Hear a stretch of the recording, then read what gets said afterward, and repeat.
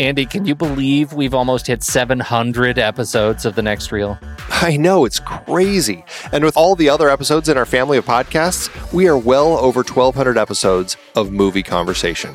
It's really pretty amazing that we've gotten to have these in-depth movie chats every week for over a decade now. And we couldn't have done it without our loyal community of film fans. Their support over the years has meant so much. For sure. That reminds me, we should give the merch store a shout out. Buying shirts from thenextreel.com/merch is a great way listeners can continue to support the show. Plus, they get to sport our great designs.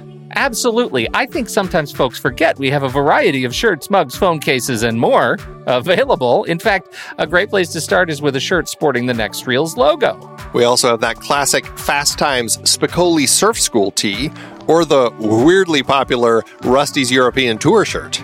The one from National Lampoon's European Vacation. Why is that so popular? Search me, but we have sold a ridiculous number of those. I guess there are a lot of Rustys taking trips to Europe? We're always adding new designs based on movies we've covered, like our brand new design for a streetcar named Desire, featuring a streetcar named Desire. So if you want to rep your love of TNR and films, head to thenextreel.com/merch. Every purchase helps us continue to have these weekly in-depth conversations. So visit thenextreel.com/merch today. And as always, thanks for listening and being a part of the Next Reel community. We've got lots more great movie chats coming your way. It is hard to believe that we have been having in-depth weekly conversations about movies since 2011. So many great conversations over the years about so many great movies. And some stinkers. Well, true. But you know, producing this show week after week requires a ton of work behind the scenes. If you'd like to help support our efforts, one easy way is by using our Originals page when shopping for books and movies that we've covered. Just visit thenextreel.com/originals. Your purchases made through our links give us a small commission at no extra cost to you and allow us to keep having these great discussions. In Season 3, we covered even more great adaptations like The Night of the Hunter and It Happened One Night, both part of our Couples on the Run series. We talked about No Country for Old Men. The Coen brothers so rarely adapt someone else's work.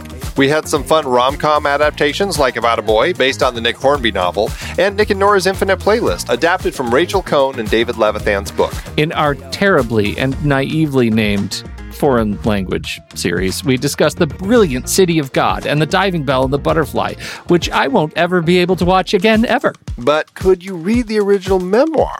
I don't know, maybe? We had our Richard Dysart series with adaptations like The Day of the Locust and Being There. Plus, we had that fantastic interview with the man himself. The one where we had him sit on the floor? Because this chair was so squeaky. Good times. We did our first Tom Hanks series with Forrest Gump, adapted from Winston Groom's novel, plus Apollo 13, based on Lost Moon by Jim Lovell. And we did another year series looking at films from 1981, including Das Boot, Gallipoli, and Thief, all based on books. Listeners can dive deeper into all of these original stories and more at thenextreel.com/originals. Every book, play, movie, video game. You bet. We have talked about some video game adaptations as well. It doesn't matter the source, just follow the link. Every purchase supports the podcast. Check out the full list at thenextreel.com/originals and get reading, watching, performing, or playing today.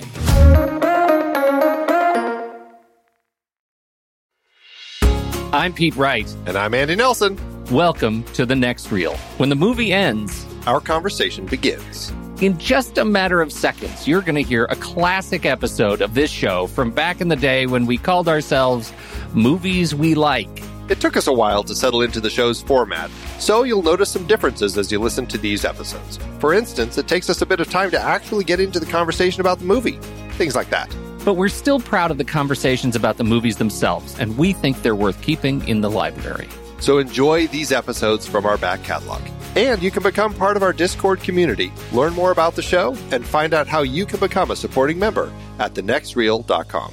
So thank you, everybody, for downloading and listening to The Next Reel. We appreciate your time and attention, and we hope you enjoy the show.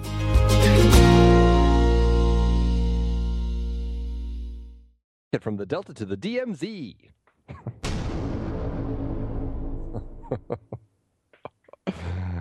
There's an interesting... I'm not going to say anything because you're just going to do it again. I'm just messing with you. If I could sing in French, I would do it, but really, really slowly. You would. What would you do in French? What are you talking about? Sing in French. Why would you sing in French? Oh, yeah, I know. You know. You know. Now I do. Now I know. Oh, believe me, Andy, I always know. Non je ne regrette rien. I don't know how you say that. Is that close? I don't know. I don't know my French. Yeah. What was that? I never regret anything. I regret nothing. Yes, I think that's it. No, I do not regret anything. Yeah, that's a story. Man, if I had a dime. How are you? How in the hey who are you? It has been way too long since I've talked to you. It's like easily 37 hours. I feel like it's been at least 40. Anything changed for you since then? No, just, I mean, we were sitting in the car marveling at how hot it was. I hate you. Outside. Like it's like summer weather in Colorado. Like literally we were sitting outside eating lunch today going, God, we need to go inside. It is just too hot out here. Have they turned on the area sprinklers? Not quite, like patio eating, you get your area. Do you have those on your patio? Patio sprinklers? Not on my own patio. Oh, well, so you're missing that. That's why we have a pool. We just jump in it and cool down in that. We jump in it and then spit on each other. It's almost the same thing. That's Arizona. Oh, no.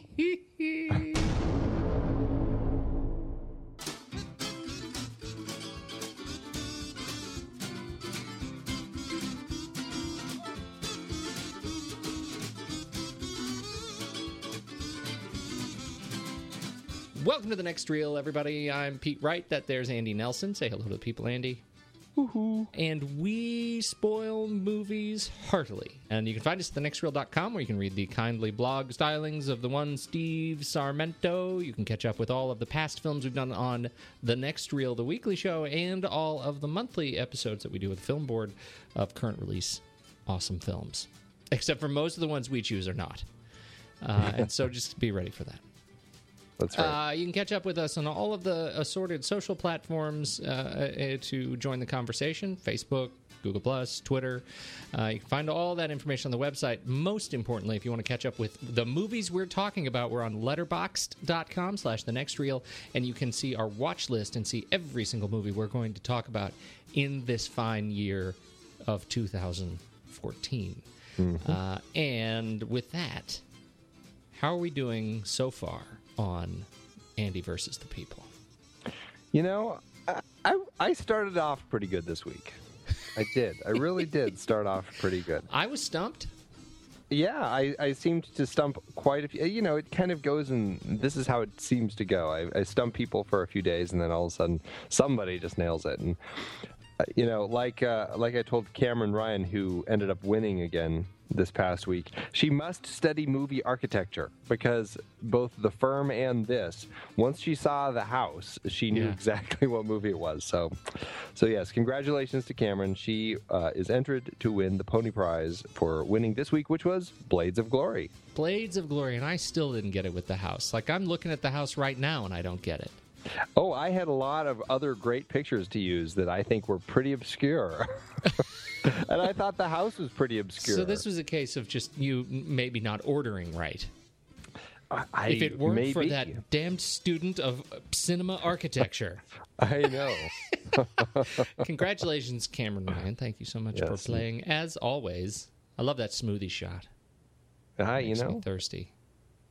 It was fooling people. Yeah, that was the whole goal. That was aces. So that's good. So you got to join that. And when you join that, you join the Pony Prize, which will not win you a pony, but it will win you a collection of obscure and eccentric movie gifts that are going to be coming your way sometime before 2018.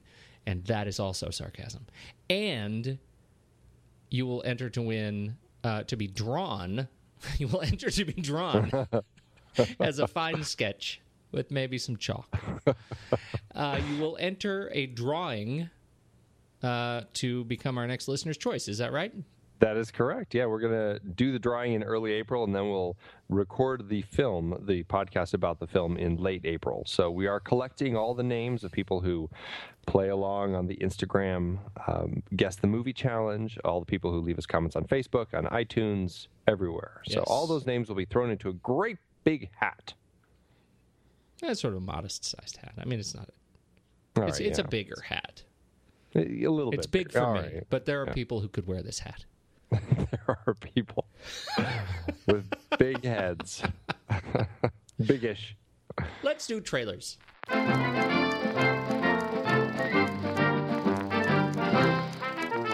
I'm going to go first. I can't believe I haven't seen this movie coming because, I have this thing with John Cusack. I like him. He's on my list of best friends who haven't met me yet. And I don't know much from Rebecca DaCosta in terms of whether she would be on that list or not. Feel like I don't know her quite well enough. Dominic Purcell, I like this Dominic Purcell. You know where we know him from, right? Where? What? Prison Break and John Doe. Very short-lived character with no memory, but mostly he was in Prison Break for a long time. So he's been my buddy for a while, my entertainment buddy, and now it's better to say that than your prison buddy. That's horrible. And now John Cusack and Rebecca DaCosta and Dominic Purcell join the fine and curmudgeonly Robert De Niro in The Bagman. Directed and by David Grovich, written by David Grovich and Paul Conway and others. Apparently the story was written by Mary Louise von Franz, inspired by the story The Cat that she wrote, apparently. So anyway, this looks pretty good, right? You watched the trailer? It looks pretty, like a little bit of a good heist / mystery / maybe some psychological elements thrown in. It piqued my curiosity. It's a MacGuffin movie. It is a MacGuffin movie. It's a giant MacGuffin. It's a bag. How much you want to bet? It doesn't matter what's in the bag. Well, he even says, don't look in the bag. It's death. Oh, I guess we already know. Spoiler. Death in the bag. They should have just called it that. Death is in this bag. It doesn't, not that it matters, but death is in the bag. There is by the end of the trailer, what is it? You don't want to know what's in this bag. I do. I really want to know what's in the bag. I'm going to see this movie when it comes out on February 28th, 2014 in the US of A. And you can see the trailer over at thenextreel.com on this week's movie post. I'm curious about the direction the story takes because the story, The Cat, which is based on the full title, The Cat, A Tale of Feminine Redemption, is written by Marie Louise von Franz, as you said, and she was a Swiss Jungian psychologist and scholar. So it makes me wonder if the film itself takes a very psychological twist as well, or if the screenplay adaptation of it, which is based on, I guess, another screenplay. It seems like it's its own little folding thing going on here, but it's based on the Cat, the one that was in a box. Well, it's based on the original screenplay Motel by James Russo, who based it off of that original story. And James Russo is not credited for this one, but they based their script off of his script, which doesn't look like it ever was made into a movie. Oh, well, that's a much bigger mess than I did. So David Grovich and Paul Conway actually wrote that. Yeah, it seems like a convoluted mess. Like, how did that happen? And yet, it is, it is a bag, likely with a cat in it, that may be alive and or dead at the same time. That's what we're saying. It's a philosophy film. It is. So I'm going to see it February 28th. Excellent. What about you? Excellent. My trailer this week is a new vampire movie coming out soon. That it does look weird. It is not the standard vampire movie that you expect to see. No, it is Jim Jarmusch doing a vampire movie. And if you know anything about Jim Jarmusch and his films, they definitely aren't of the norm. So this is two vampires who have been in love for centuries, played by Tilda Swinton and Tom Hiddleston. It looks like an interesting cast. It also has Mia Wasikowska, John Hurt, Anton Yelchin, Jeffrey Wright, and I don't even fully know what to say about it other than it doesn't look like a vampire film, like a typical blood-sucking vampire film. This looks kind of like romantic drama set in the world of vampires who've been around for way too long. they kind of like have these emotional problems that they still deal with after hundreds of years. Tom Hiddleston plays guitar and is just like this, seems like kind of he's going to be that emotional mess of a musician, and even though he's centuries old, he still can't quite figure out how to deal with things. And I don't know, it piques my curiosity. I always have a hard time with Jim Jarmusch's films, and I know some people love him. I haven't seen a lot of them. I've only seen a few of them, and I don't think I've really liked that many of them. So I'm curious to see this, and curious to see if it's something that I end up liking, or if it's something that I end up watching and scratching my head at, and then going, okay, well, I can at least check it off my list. Yeah. No, there are some of his. I'm looking at his list of films, and you're right. Some of them are just kind of out there, but this one has John Hurt in it. Yeah, a lot of movies have John Hurt. And I know, and I tend to like the John Hurt. If there's a movie with John Hurt in it, I tend to have an affinity for it. Okay. I don't know. Am I totally wrong on that? Give me one that John Hurt was in that was just plumb terrible, that he was not at least in some way entertaining. Well, I'd say Kingdom of the Crystal Skull, but I mean, I guess to an extent he was entertaining, but That's still. what I'm saying. You can't say he wasn't at least in some way entertaining. Yeah, I still don't. Hellboy, entertaining. Elephant Man, entertaining. V for Vendetta, entertaining. Yeah. See? I don't know. I'm sure there's something. If I had time to go through his entire filmography of all 188 credits that he has, I'd let you know. But I'm sure there's something buried in there somewhere. That's what I'm saying. Yeah. All 65 episodes of Merlin, the BBC TV series, as the dragon, entertaining.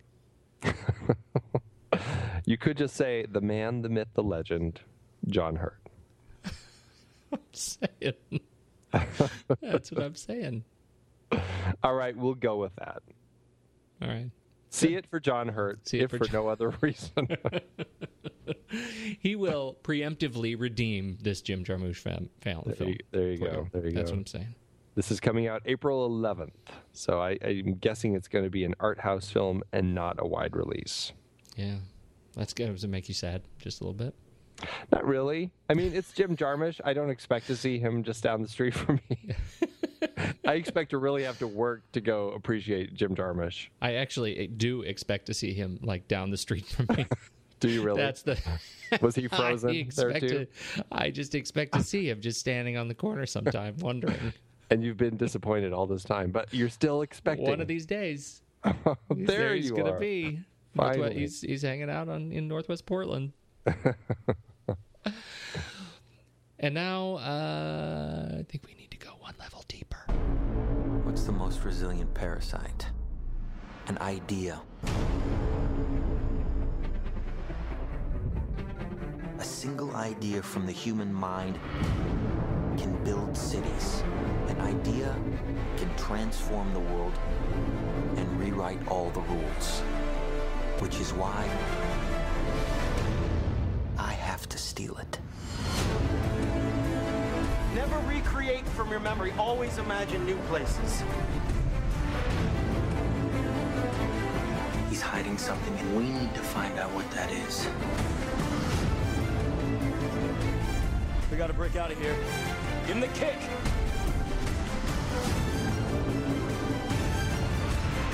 This was not a part of the plan. Wake me up! Wake me up! We're talking about Dreamscape, right? Do you remember that movie? Do I? What? I loved that movie when it came out. That was the best. It was Dennis Quaid and Max von Sydow. Are you kidding? Christopher Plummer. I forgot Christopher Plummer was in that. And that giant lizard thing that came down that chased him down the stairs. Like that snake. It was is a it snake Christopher head on the Plummer train. who turns into the giant snake monster thing? No, wasn't that Tommy? Wasn't that Tommy? David Patrick Kelly. Yeah, that's him. Yeah, that looks like somebody who. Yeah, it was David Patrick Kelly, and he was the other guy who could jump into people's dreams, and he was the bad dreamer. Where Dennis Quaid was the young and the sprightly good dreamer. Mm-hmm. Oh, that was a great movie. In my mind. Yes, in my mind. Rewatching it may not be that great, but yes. Oh, but man. You know, I was thinking about that watching Inception this time. Why is everything in these dreams just so normal? Why don't people have like giant snake creatures coming out in their dreams? No, I'm sure James Bond dreams, those are fun and all that, but where's the snake creatures? Yeah. Well, you know, we're standing naked in front of your high school class. Where is the giant animatronic head of Freddy Krueger eating Patricia Arquette? That's right. Right? That's what I'm saying. He's a dream warrior. That was another one. Nightmare on Elm Street 3, 1987. See? That's okay. So you've now covered why I already liked Inception before I saw it, because it's a dream movie, and I like dream movies. Absolutely. Right? Like you were sucked in by just the trailer. Yeah, just anything dealing with dreams, I do love. Particularly lucid dreaming movies, like where the dreamer has control of the dream. Yeah, absolutely. Right? That's the only way you can overpower Freddy Krueger. Yeah. I was all into lucid dreaming when I was young. Totally. Lucid dreaming, I was totally into Vanilla Sky. Eternal Sunshine, even, that has that sort of dream thing. You had to bring Vanilla Sky into this conversation? I did that. You sure did. Punk. What dreams may come? Bring it. There you go. I liked that one. Uh-huh. That was good. pretty. That was pretty. The Matrix, please. That's not a dream movie. Sorta. Altered Not really. state, altered consciousness. You can control your world. Same vibe. Yeah. Don't. Okay. Oh, sure. Yeah. The Matrix. Sorry. No, I agree. No, I don't know if you can be trusted. So all that is to say that I was already into Inception before I even saw it. And then I saw it. You know what? I still the like world. I liked it. I was going to say the world came crashing down. No. I like it quite a lot. Yeah. It lived up almost to all of my expectations. How was that for a teaser? That was great. That was a good teaser. Go ahead. Tell me what you think about this film. I think it's a fantastic film. This was a film that I think it was a very risky film to go ahead and make. I mean, the studio thought so. The studio was very nervous about making a film like this. That was, I think we've talked about this on the show before, where it's an original script. It has, it's not a prequel. It's not a sequel. It's not based on anything other sort of material. It's just an original script that has cost a huge amount of money to make. And it's by a big director, but even with all of that, the studio is nervous going into it, doling out the $160 million it cost to make the film. And, I certainly would be nervous giving anyone that much money to go spend on, playthings. But Christopher Nolan, I think, was able to prove them wrong, or at least prove them right in their belief that, yes, he was worth giving this money to, because he told an incredibly original story that holds up every time you watch it and takes you places that I don't think a lot of people expected to go. And I really enjoyed the journey of this. I enjoy the emotional catharsis of exploring this story with Dom Cobb, played by Leonardo DiCaprio.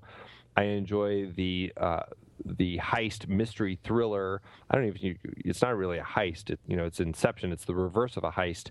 I enjoy that whole concept of this pursuit to actually plant this idea in somebody's head. And I think all of that blended together in an incredible way to tell just really, it's a riveting story. And I get wrapped up into it every time I watch it, and I'm excited to see it every time that I put it on. Me too. I deeply love this movie. I'm very attached to it, and that's why it's a little bit fragile to talk about it, because it's another one of those movies that I feel like I can overthink pretty easily, and I don't want to make the same mistake I did last week when we talked about The Abyss, because I got in trouble by you, and I don't want to get in trouble again. Because now you hate it. I still like it. I still like it a lot. No, but the thing about this movie, the risk, I think, goes even deeper than that. The risk in making this movie in this era of filmmaking and making the choices that he made about the production itself, I think, it carries some risk to it. I mean, now there would be this film would be awash in CGI to do what they did on this film, and he made the choice to go old school, and I am amazed at how great this film looks using just practical in-camera effects. I mean, what the just genuine sort of cleverness, the old school cleverness that they brought to this film, and made it look on a scale that I think is not achieved regularly anymore. It just excites me to watch this, and this is one of those where I put on all of the behind the scenes stuff, the making of, and I watched it with my daughter, the making of stuff. She hasn't seen the film, she's 11, right? Mm-hmm. But we watched all the making of stuff, in particular the flood scene in the beginning, right? We watched how they tear apart the Japanese castle. Right. And what's so beautiful about that, first of all, was, that just stunned her that they achieved the shaking of the room by just shaking the camera. Mm-hmm. And she had that sense of awe and wonder that they just shake the camera. How does that work? That's amazing. And then just dropping rocks and wood and stuff on these actors. I said, well, they're just like made of styrofoam. So she says, what? And they just drop all that stuff on those actors? Just a sense of wonder. And then, I turned on the sequence from the actual film, and she was just drop-jawed, stunned at how cool it looked when those air cannons shoot the water in that sort of sequence on Leo. She was stunned. And that, after I had just watched the movie just a few hours prior, to watch it again and watch her face, capturing that moment, just reminded me what a feat this movie is. It's a modern classic. Yeah, it absolutely is. I think Christopher Nolan, he's done a lot of just really great modern classics, I would say. Yeah. I guess at least in Dark context... Knight Rises, I think, is one of your favorites. In context of his body of work, a lot is, Memento and this, and I think the first two Batman films. And, he's done, I think, The Following and... what's the one he did with Robin Williams and Al Pacino, the remake? Oh, yeah. The photo one.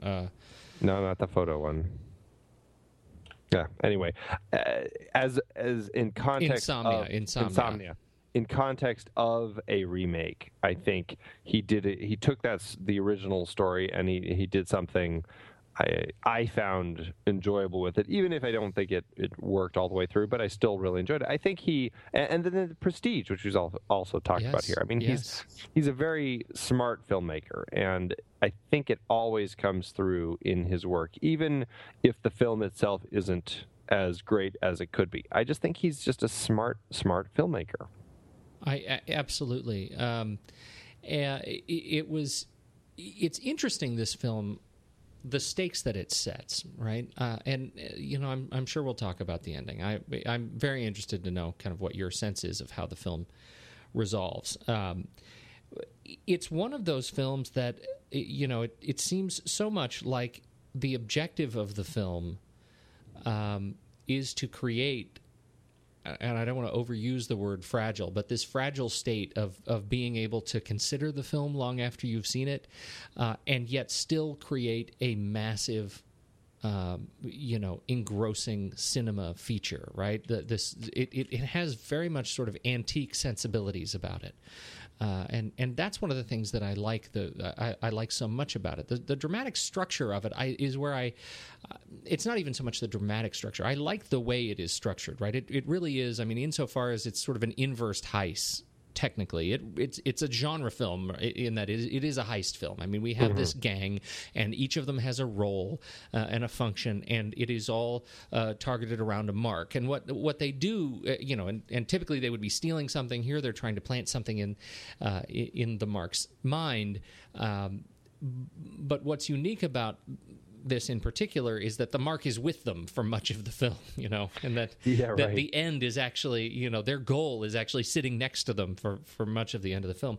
But one of the things that I think is hard about this film, and I'm interested in your take on this in particular, is the setup. Because this is an original property, and this film makes me think about this in Hollywood in general more than many others. Because it's an original property, and we have no sense of, we know where Superman came from. We can kind of move quickly through how he gets his suit. We know how the Avengers came together. We can kind of move through quickly some of those things. We have no idea what the rules of this universe are.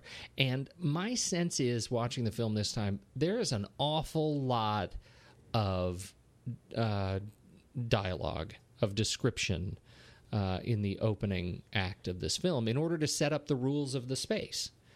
Oh, absolutely. Yeah, the whole, really, the whole first hour of the film is leading up to them getting on the plane with the mark and setting up this whole heist or, inception of this idea that they're trying to do.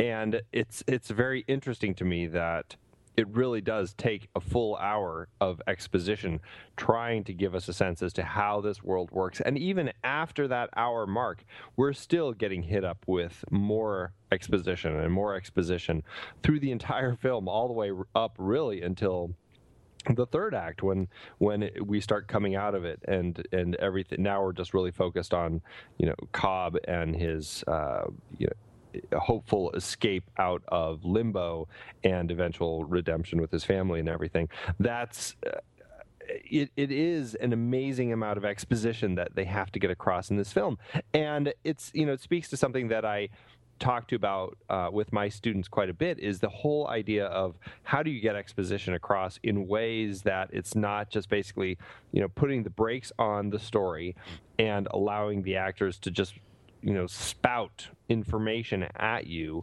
hoping that you're going to grasp all of it, and then the story kind of picks up and starts moving forward again. How can you avoid stopping it dead? And, we talk about this term idea of exposition as a bullet quite a bit, where you really need to throw it at them in ways where it's involved in a scene and something is happening and somebody's trying to explain real quickly something as it's happening, so that people can kind of the characters in the story can grasp their heads around it. And that's, I think, why they smartly have the first architect basically get taken at the beginning of the film, and they get a new architect. I mean, really, it's smart screenwriting. The only way they can really explain the story to the audience is by bringing in a new team member who needs all of this stuff explained to her. This is Ariadne, as she is getting indoctrinated to this world of dreams and breaking into people's dreams. And I think they mostly do it really smartly throughout the film. I think there are a few times where the exposition does slow down a bit, and it feels a little bit like it's just exposition without moving the story forward quite so much. But I think for the most part, they do a pretty solid job with it. Yeah, for the most part. I think that the pieces that are the most awkward, there are sequences where we have, Joseph Gordon-Levitt stepping in between Ariadne's training and, Cobb's psychological issues. Mm-hmm. And he's intercepting and describing something that everybody knows, and that he's describing it for us, right? It's when that wall is broken, right? You where it becomes obvious that this is exposition strictly for the case of the audience, for the sake of the audience, and not for the sake of anybody else on screen. They should. Right. Everybody else should already be up to speed here, and that's the part that I feel like is risky and hard. And obviously I don't have a solution. The movie's been made, but it just feels like there are some points of weakness in that first act in particular. Now, in the second and third act, I think I know the sequences you're talking about. And whenever Cobb is alone with Ariadne, walking through the old house, describing the relationship and sort of uncovering, kind of unpeeling the onion of his relationship with his wife, that really works for me. I'm into that story. I'm into that drama, the dramatic retelling, and I think they balance it really well with the flashbacks. And even earlier, I mean, when he first introduces her to the world, and she's her first experience of being an architect, and the way that she's changing everything, and the whole cafe and everything exploding in that Parisian cafe, and then kind of the folding of the city. So there's a lot of exposition going on in that sequence, but it's done so visually. It's done so visually. It's done in such a way where it's a thrill to be involved in that exposition, because we get to see somebody who's absorbing that exposition and translating it into these amazing actions on screen of folding a city in half, and the whole thing she does with the mirror doors, creating the kind of the infinite view down all those mirrors, and just following, then building to the point where the subconscious kind of comes and attacks her and kills her. I mean, it's a great riveting introduction to that world, and there's a lot of exposition there. I think for the most part he does handle it really well, but you're right, there are some parts, and there's really no way around it at all. The strength of it really falls on the actor's shoulders of being able to get it across in a way where it's not going to feel like the movie's coming to a complete halt. And I think, for the most part, Leonardo DiCaprio and Joseph Gordon-Levitt in those scenes, and even Ellen Page, anytime any of the people are involved in the exposition, they do handle it pretty well for the most part. Yeah, I think they do too. I'm thinking in particular, you mentioned the training scene, right? Which I love. I mean, it's a fantastic sequence, and I think Ellen Page is great. She looks so, just like you say, that sort of wide-eyed enthusiasm for total godlike control over her universe. The sequence leading up to that between Leo and Michael Caine was absolutely useless. Right, it was exposition for us. Like there was nothing that we don't get later through action that we get through that sequence in general. To me, that was a sequence that served two purposes: one, look, I have Michael Caine in my film again, and two, pretty much look, I have Michael Caine in my film again. Yeah, and I can't remember, was there much about his kids in that particular scene, or was it mostly just about finding a new architect? Yeah, finding a new architect and, don't be evil. So, that was the that's just the competing influences of how sequences don't get cut. This is not a terribly short movie. It feels like it moves along at a pretty good clip, but that's there are sequences like that just feel a little bit heavy. It doesn't, that's nitpicking, because most of this film's, rides on trying to unravel the logic and the visuals. Right. And on both of those fronts, I think it succeeds very well. Yeah, it absolutely does. Where do you want to go next? You want to talk more about the visuals and production, or you want to talk more about the dreamy stuff? Let's talk more about the visuals and production first.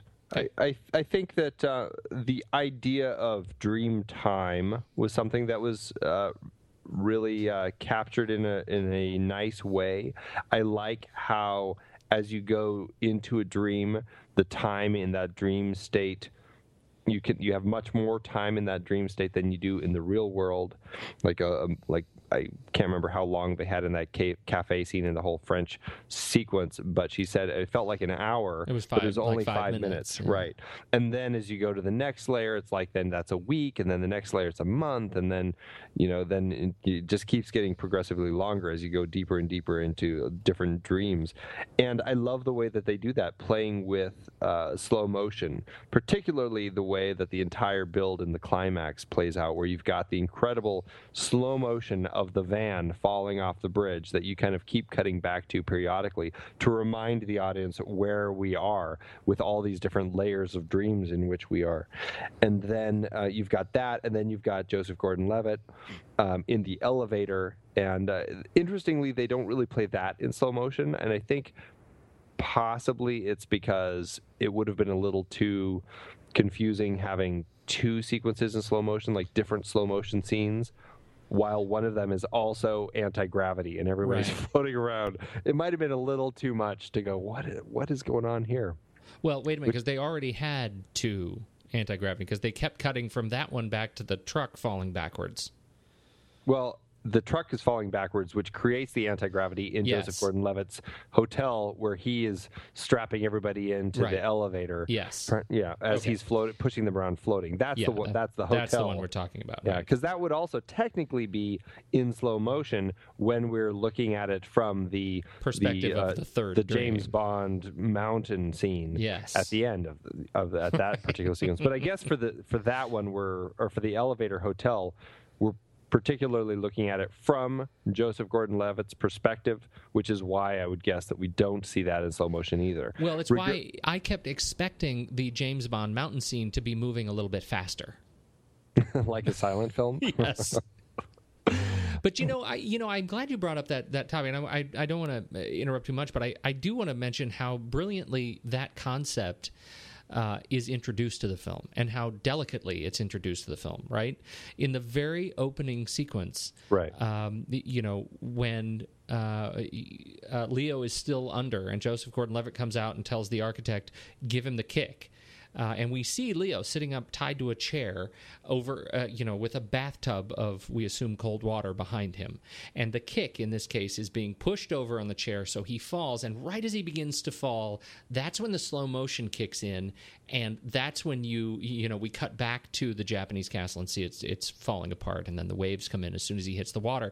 That's our first introduction of the relationship of film speed to time in the dream world. And we don't recognize that. I didn't recognize it, that I'd already seen that concept until the second time I saw the film, and just really felt it felt just right at home. It was such a great indoctrination to how they play with time.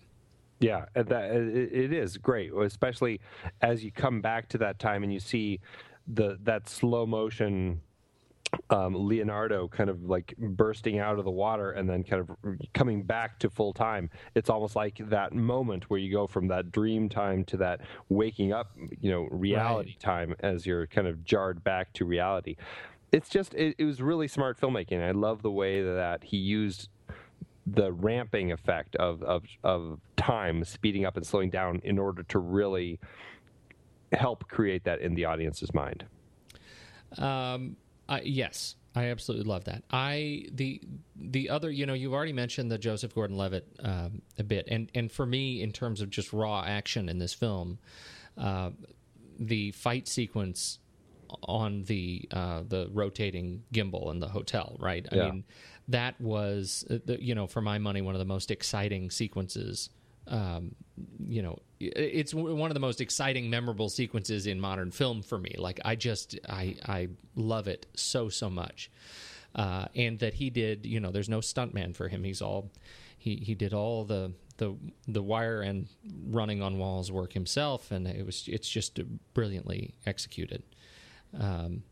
Yeah, and the fact that he took Christopher Nolan took inspiration from 2001 and the way they had the rotating sets in that film to create the reality of what life would be like on a spaceship, and incorporated that into this film, into these corridors, as they are losing sense of gravity, or at least which is the right gravity, as first the van rolls and then later as the van kind of plummets off of the bridge.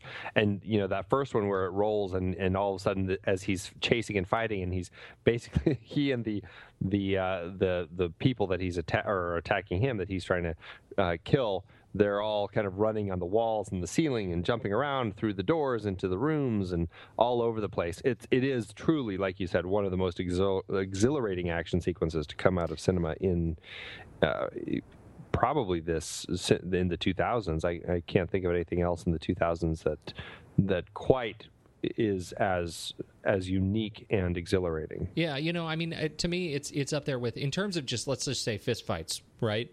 The first Daniel Craig Bond movie, right? The way that film opens, the bathroom fight scene, that was one that had me like practically standing up in the theater. It was such gritty, uncomfortable. This one, like, it takes it to that next level of ethereal awesome. For me, right? It's like if that Daniel Craig one could have been on the walls and the ceilings. That is what would have made it perfect. That would have made it perfect. So I deeply like this, and this is already a movie with so many deeply visual and wonderful things. I think they really captured for me the dreamscape context. The idea that they're stuck in traffic on a rainy day and suddenly a freight train comes barreling down the street was wonderful and a great surprise the first time I saw it. It's a great surprise every time, because the sound when that train hits their car is so loud. Yeah. I mean, it takes me by surprise every time, even though I know it's coming. I think it's just the way they mixed the sound. It's a really perfect sound mix across the board in this film, with the highs and the lows. Man, when that, it is kind of an intense street chase scene that is going on, but as they're kind of coming up on that thing, and then the train comes barreling by and down the middle of the street. I mean, it's just so loud and intense, and it just ramps that action sequence, which is just kind of a standard shoot up in the streets, to that next level. Did you? That's right. I think we should. Let's see. I don't have it open. Who did the sound mixing on this one? It was. Let me see who it was. While you're looking that up, do you remember Twister, 1996? I do. Bill Paxton. Oh yeah, yes, that? I do. That was Jan de Bont, right? It was. It was not a great film, but it had one of the best sound mixes in cinema of the 90s. I don't know if you remember that, but this was the first movie that I ever went to with Twister that actually had a warning outside that said this sound is going to break your face. Yes, I remember that. It was very much, it was almost like allowing the theaters to turn it up a little more. Yeah, right. It's really kind of what they said. That's what that was. But to me, that's what I think about, those tornadoes barreling down on poor Bill and Carrie Elwes. And I think about that, just the blowing wind in this movie when that train comes down. It's that same level of jarring, nightmarish, shock that hits with that train. It was beautiful, and the train was a semi, tractor trailer that they had modified and put a bunch of plywood on and shot it down the street. Brilliant. Yeah, it was cool. By the way, it was Richard King who did the sound editing on this. And it was Laura Hirschberg, Gary Rizzo, and Ed Novick who did the sound mixing. So all of them won Academy Awards for their spectacular sound work on this film. As they should. Yes. Brilliant. Let's see. What else do we have to what's the next big sequence that you want to talk about?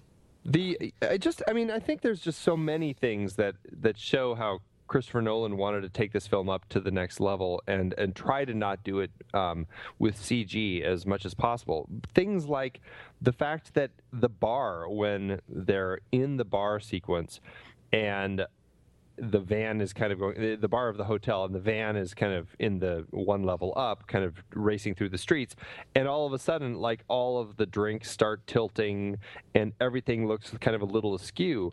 And this is when Leonardo DiCaprio is playing that, Mr. Charles or whatever it is, kind of like, I'm your dream security, I'm here to help you. Yeah.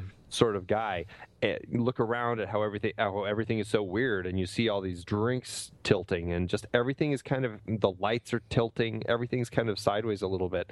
That was an actual bar that they built on a stage that would raise up like 25 degrees or something like that to create that effect, instead of just doing it all in CG.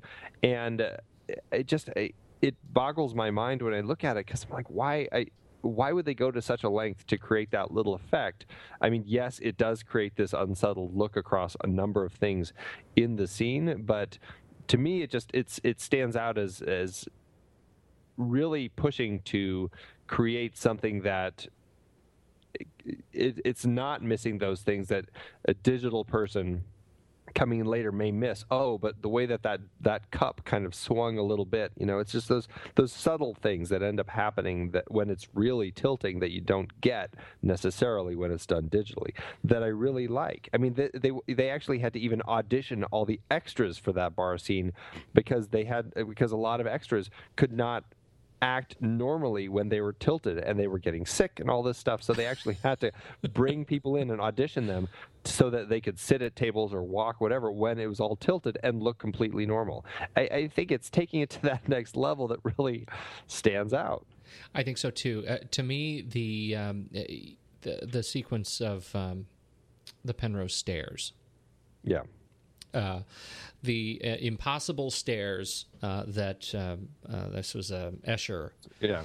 Did the impossible stairs, the stairs that look like they're going both up and down at the same time, and they run into each other, and this is very easy to do in modeling. It's one of those things that computers are easy to do. It is harder to do in film. And this is one of those things that they nailed to mathematical perfection. And this is, I guess credit goes to this sort of combination of, let's see, who's production design, Guy Diaz and Wally Pfister and Christopher Nolan and the team that build this rack of impossible stairs and shot it in a way that looked just perfect, so that when the reveal hits, you think I can't believe they did that. That is fantastic. Yeah. And it was so complex, they said, that they could not figure out how to do it without going through a whole computer model of the entire shot, setting up how they would build the set, where the camera would be positioned, how they would have to move it in order to make everything, the reveal make sense and everything. They said it was so much more complex than they even initially thought. And but the fact that they really did it, not just once but twice in the film, yeah, I mean, it really does amaze me. It is fantastic. And when you see, I love the behind the scenes when they actually show, how the precision with which they had to approach it, and that the only CG in the sequence is actually to remove the rig that holds the stairs in the air. Right. Not in any way to affect the stairs themselves, as they did all that practically. I think that's amazing. Yeah. It is amazing. It's really wonderful. Something else that I didn't realize until I was doing more research on the film this time was that in the mountain sequence later in the film, the big James Bond villain, mountain fortress sequence, the fact that they actually created real avalanches to come tumbling down that mountain. I was convinced that every time I've watched this, I was convinced that they're all CG avalanches. But no, they actually flew around and they had avalanche experts throwing, I don't know what they threw, I guess dynamite and things like that, out of the plane to hit in certain areas that would actually create these avalanches that they would then fly around and film so they could use them in context of the film. That they even went so far as to build that giant fortress in the first place. Right. Says enough. I mean, that was the fort. They built a fortress in Canada, but that's what you get when you shoot in Canada. You get to set off your own avalanches. That's right. It's funny because they built this. They found a great place that had been used in other films like The Bourne Legacy, some of that filmed there, Van Helsing, Brokeback Mountain, RV, The Claim. This ski resort, which is just these stunning mountains, and I guess it had been closed for a while, although it's open now. I think it's one of those private I don't know if it's a private ski resort, but you have to pay lots and lots of money to go there because you have to go in on like a cat to take you up into the mountain, and then you can ski down it. So that's the only way you can actually get up there. And of course, the mountain is now called Fortress Mountain, which I think is, I'm assuming it was named after this film. So, but yeah, there was no snow leading up to this film, and everyone was getting incredibly nervous that there was no snow on the mountain. Here they built this fantastic fortress up there. Luckily, a few days, I guess, before they filmed, or maybe it was a week or so, just a ton of snow dumped and actually made it work perfectly. But yeah, I mean, it is an amazing scene, and the fact that they blow it up, and they did end up having to create a model for some of those, but just everything is just so present when you watch this. And to your point earlier about just the level of sort of attention to detail that Christopher Nolan has in this film, Emma Thomas said of Fortress Mountain, she said, the reason we went there is because Chris wanted the incredibly detailed and authentic view behind the fortress. Like, we knew we could create the fortress anywhere, but we didn't have the mountains. And the first thing I'm thinking there is, we used to do that with paintings. Yeah. Like, he did an awful lot to get these shots, to have the mountains behind him that could otherwise be created in so many other ways. And you can really tell. Plus, you can't, make paintings avalanche. It's hard. It's harder to do. It's harder to do. Yeah. But it's all of that. Everything that we've talked about. The train, the paradoxical architecture, the explosions of the cafe, the opening castle, this fortress. All of it, I think, it just stands as a testament to what Christopher Nolan was going for in this film and creating these amazing dream worlds that we get to enjoy over the course of the film, but also just, creating a world where we can just sit in it and just relax and not worry about trying to find where's the green screen and all that. We can just enjoy the realities of it, which is funny coming from a dream movie. Yes. Normally in a dream movie, you'd think it's going to be full of special effects, or like creative uses of computer effects in it. Yeah. Flying unicorns and. So the film, it's dream within a dream within a dream within a dream, and the film ends on his totem, his little top spinning. Mm-hmm. And how do you feel when this film ends? Because the setup is, if the top falls over, we're led to believe that it is not a dream. If the top just keeps on spinning, then it's likely he's in a dream and he's lost touch with reality. Right. And so at the end, he comes out of what we are led to believe is his last dream, and he is, everything works out well for him, and he goes home and he's at the table, he spins the top, and then his kids interrupt him, and suddenly he's, he walks outside, and the film ends. The top never falls over. It's still spinning when it ends. And if you look at each time that the top had been spun, right, the first, I think it's spun 3 times. One time it falls over. The other 2 times I think it spins for 18 to 20 to 26 seconds. And the last one spins like 40 seconds and still spinning when it ends. How do you feel when he walks out and it cuts to credits? Every time it cuts to credits, I have a huge smile on my face because I think it's just a genius ending. Because to me, the point of the film has always been for Cobb to get back to his children. And last we saw, he had been lost in limbo, and then he does come out and he's welcomed back into the U.S. He gets to go back and he gets to see his children.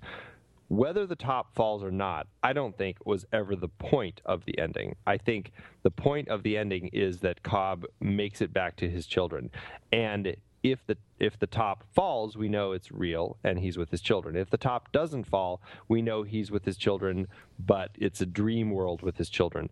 And the fact that Christopher Nolan chooses to end it where we don't see whether it falls or not, it's telling us, at least it's telling me, that it doesn't matter if he's in the real world or if this is now a dream state that he's created in limbo. Because if he was caught in limbo, at least he's now created a world for himself where he made it so everything worked out and he was able to get back and finally be with his children. In his mind, he's in the place he needs to be, and that is with his kids. Personally, I think that the top will fall after it cuts, and maybe that's me because I'm a parent and I want to know that I would be able to get back to my kids in the real world and not just have to get back to them in a dream state. But yeah, I mean, I really like the ending. I think it's a smart ending, and that's my interpretation. I really like that interpretation, although and I hadn't ever looked at it that way, and that's part of the gift of the movie. I don't know. I think you can make a case either way. There are hints either way throughout the film, and that's one of the things that makes it brilliant. At the very surface, when you look at the kids, each time we see the kids, they're wearing the same clothes until the end. When you look at it side by side, early shot of the kids doing their thing, the last shot of the kids are wearing different clothes. For the first time, they're wearing different clothes, and to me, that is a clue that maybe he's in the real world. And as you say, the camera cuts, and it's gonna cut to the top's gonna fall over. On the other hand, there's part of me that is a little bit completist in Christopher Nolan's films not ending happily. He just doesn't have a real history of ending films necessarily. I mean, Memento does not end particularly happily. They're all dark, right? They're just dark. They tend to veer dark, and to me, I just feel like this fits more in the set, in the canon, and I think there are more elements that lead you to believe he may be still in a dream. Let alone the fact that the top, which is sort of an unreliable token. Because it wasn't his, I think that's one of the sort of failing points of the token as a marker. That he ends stuck in this place, but now to hear you describe it, that being stuck in this place may not be all that bad. Yeah. So he wins whether or not he's lost. Right. Wow, that's really nice. And then there's a whole philosophy which I don't partake in, but when he's in Mombasa and he tries out the sedative for the first time, that what's his name gives him, the Dilip Rao's character Yusuf.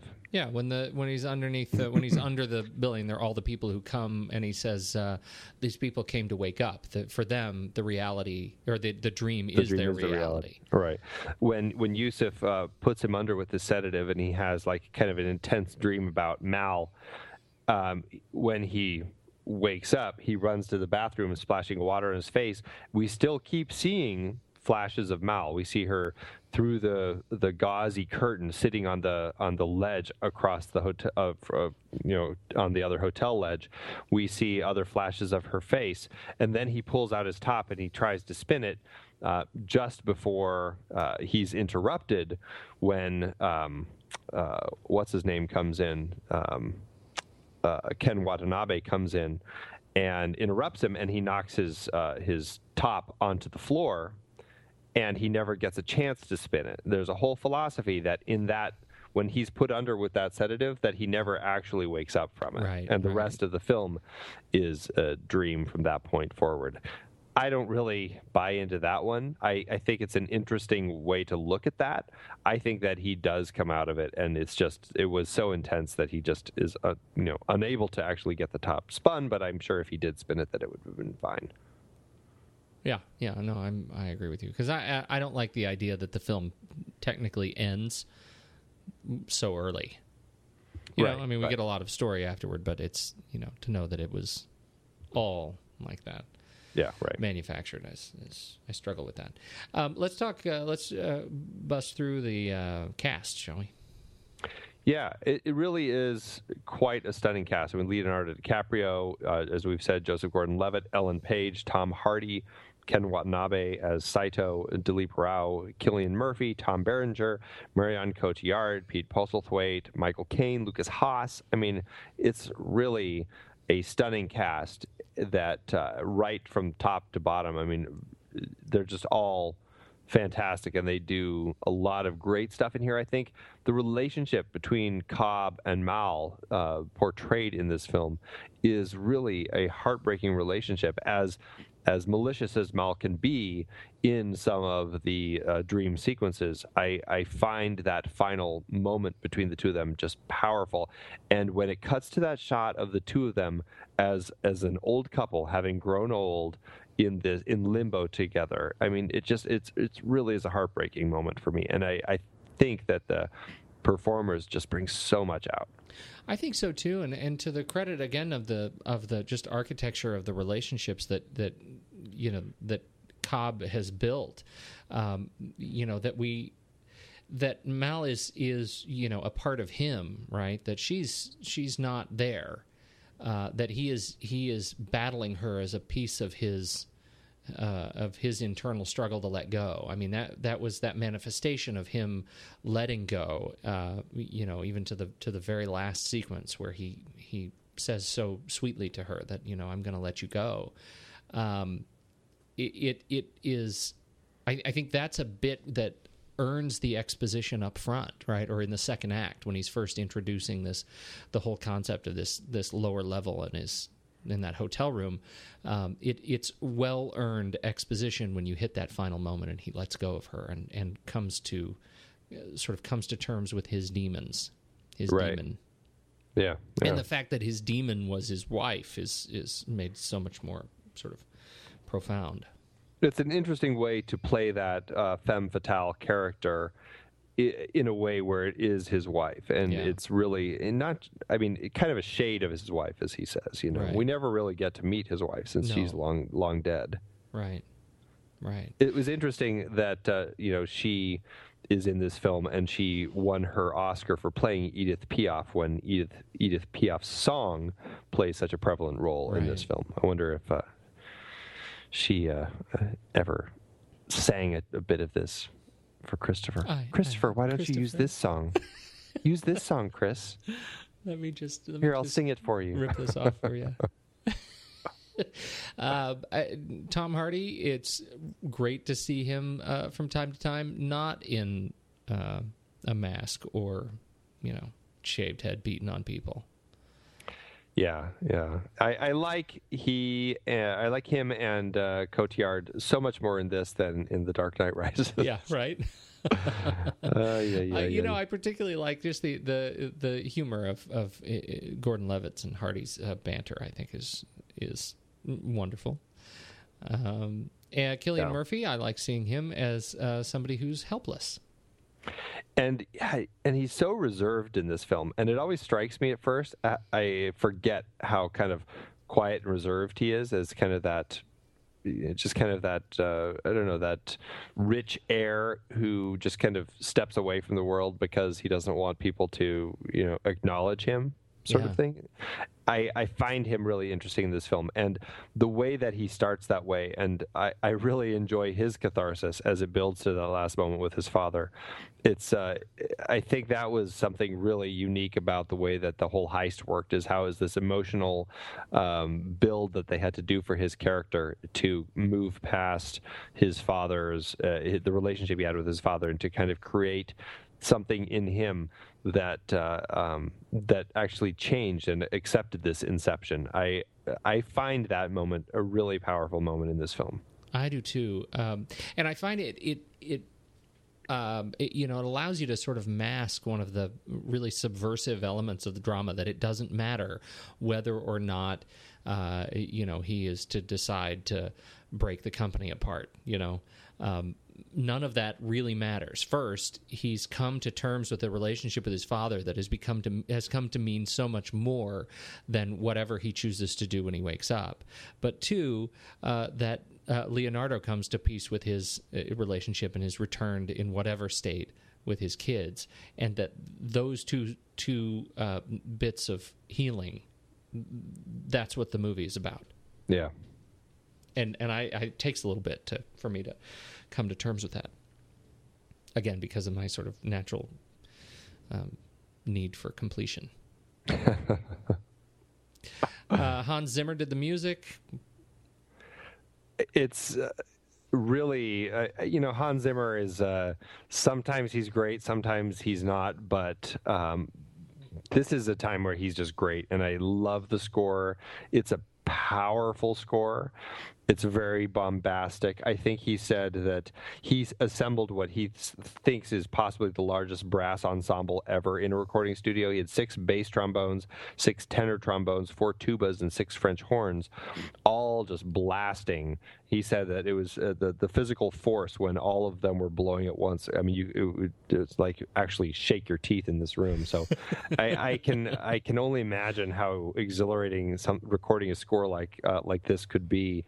The way that he chose to use, like, he did a lot of it with synth, but then he also went in and recorded the orchestra to kind of recreate some of these synthesized sounds. So it had this kind of synth with real orchestra kind of playing synthesized sounds all layered together, plus some really great guitar work by Johnny Marr from the Smiths. And all told, it is really fitting score for this film. And even the way that he incorporated the Edith Piaf song, but at a really slowed down level, how those big whom are actually kind of just the bass notes in the song, but they're spread out as if they're hearing them 3 layers deep in the dream.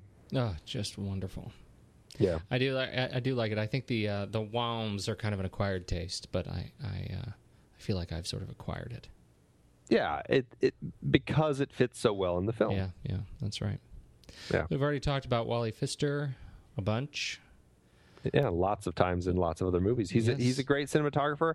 I think he does a great job in this film.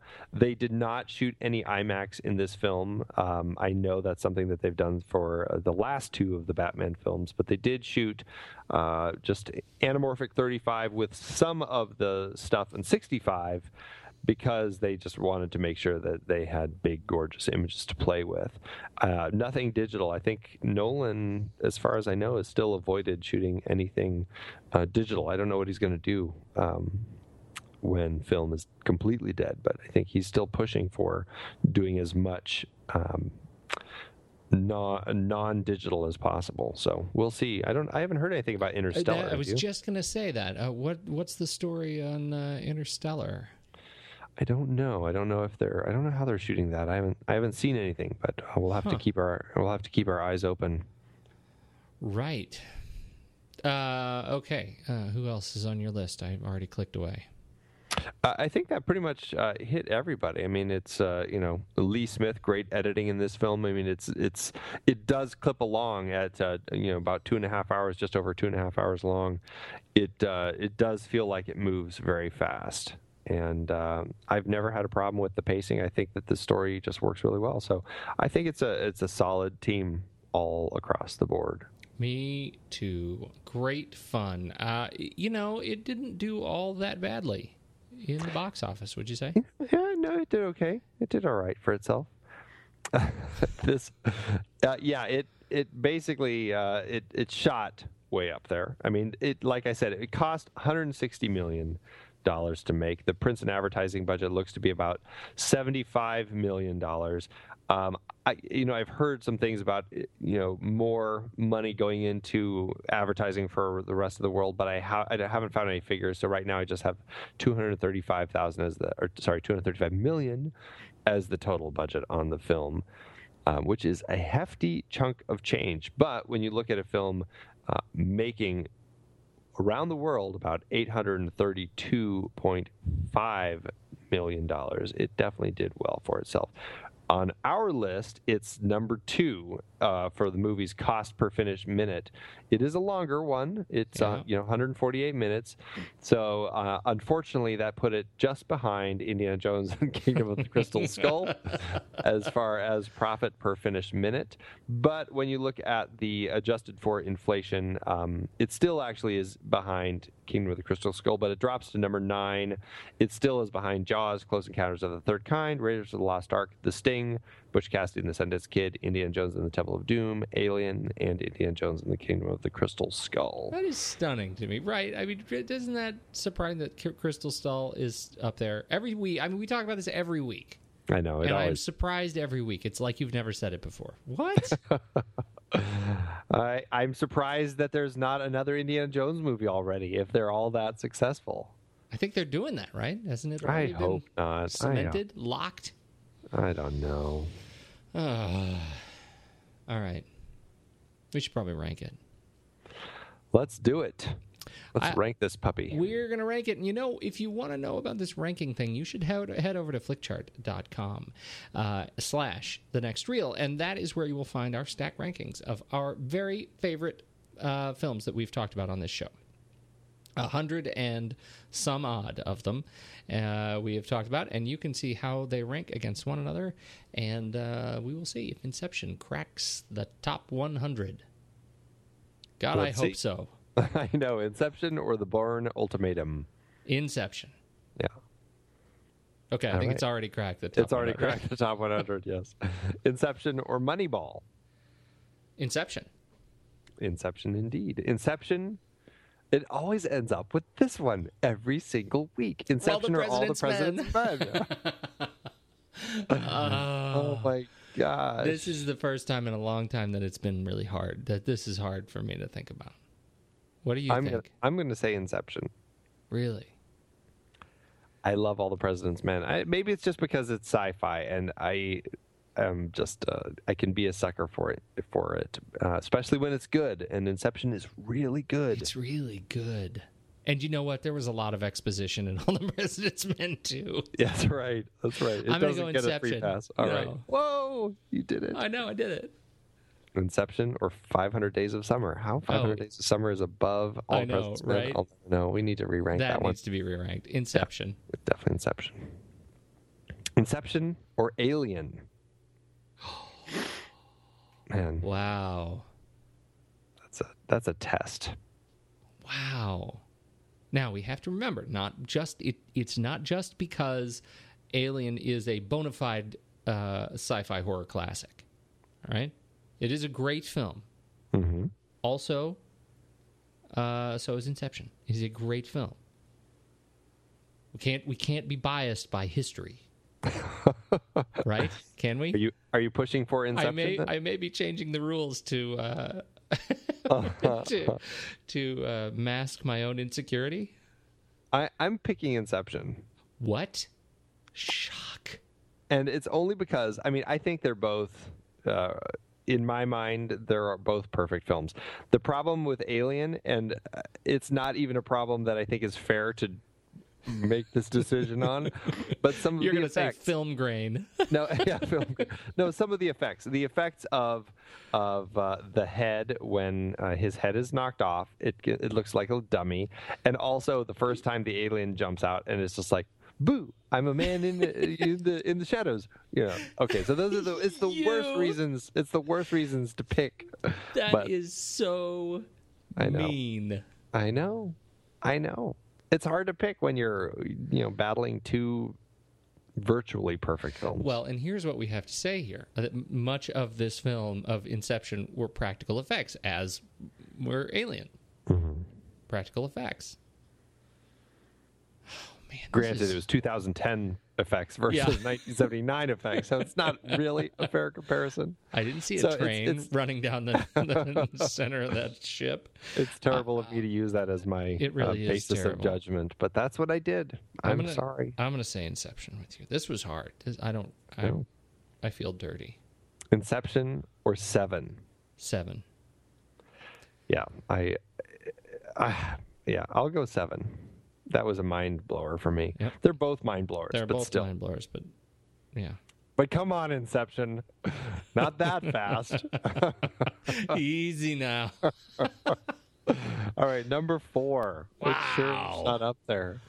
Yes. Wow. The top 5 are Network, Seven, Jaws, Inception, and Alien.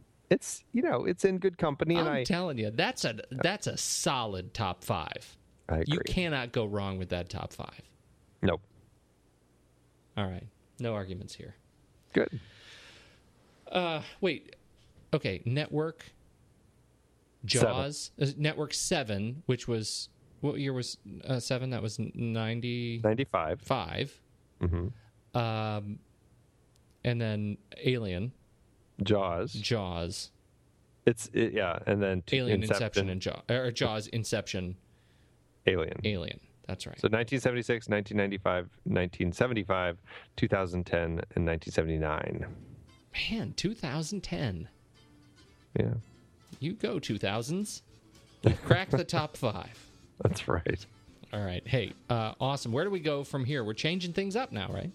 Yeah, we're going to spend some time with my favorite actor, Tom Hanks. And what are we doing first? We're going to start. We're kind of doing an exploration across the board on his career. Well, it's not. I guess 80s and 90s really is what we're looking at. We're starting with Splash, his big, not his cinema debut, but certainly the one that made people take notice of him. I have not seen this movie in forever. Yeah. No, really. I mean, really, have not seen this movie in forever. I've seen it. Fun to watch. Yeah, but not in forever. No, really. I barely remember it. Barely. Forever's a long time, Pete. How often do you watch it? You probably put this on all the time. Every other day. Okay, maybe not that often. I haven't seen it it's I don't know, probably been 10 years or so, but yeah, I'm definitely looking forward to it. I'm excited about this. Yeah. John Candy. Yeah, good old John Candy and Tom Hanks. They had a thing. They were in a good couple movies together. That's right. Excellent. Well, I can't wait to do that. And next week we get wet. Make a splash. That was terrible. That was terrible. That was a double whammy of terrible. Right? Get wet, make a splash. That was awful. Wow, that's on deck to be cut just for integrity. Yeah, hopefully we hooked them. Anyway. Hey, good talk, Andrew. I gotta go to bed. All right.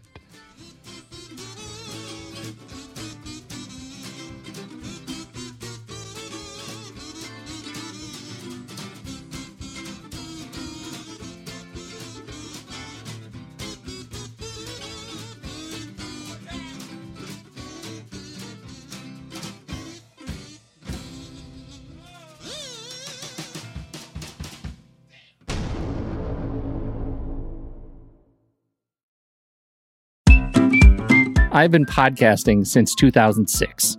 In that time, I've tried countless hosting platforms, but in August 2022, we switched to Transistor to power all of our shows here at True Story FM, and it's been a game changer. I love the Transistor allows unlimited podcasts and storage without extra charges. We can publish so much content, and we do. If you want to start up a podcast, do yourself a favor and host your show on Transistor. With their one-click publishing, you can get your new show onto all the major podcast directories effortlessly. And their website builder lets you quickly build custom sites for each show. The detailed analytics are invaluable too. You can access all kinds of listener data anytime. Oh, and the versatile players allow you to embed episodes anywhere to reach new listeners. Plus, the team behind Transistor is super responsive and keeps making the platform even better.